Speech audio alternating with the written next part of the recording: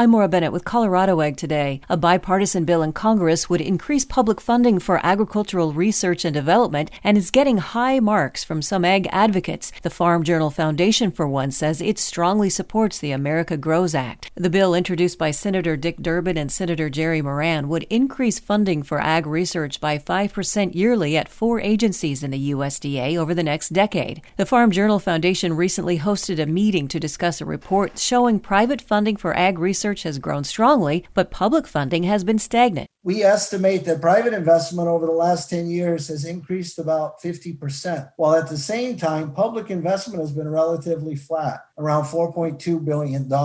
Because of the public investment, the U.S. farmer currently is among the most efficient and productive in the world, and the U.S. is a global leader in helping to meet the world's demand for food. However, because public funding seems to be stagnating and the challenges that we're facing, we have the chance that we're going to fall behind other major ag producers. Joe Summers, an agribusiness consultant with IHS Markit, says Brazil and China are both now spending more public dollars on ag research. Tricia Bill, CEO of Farm Journal Foundation, said with challenges such as the global pandemic, extreme weather, and rising global demand for food, the America Grows Act could not have come at a better time. I'm Maura Bennett. Thank you for listening to the Ag Information Network of the West.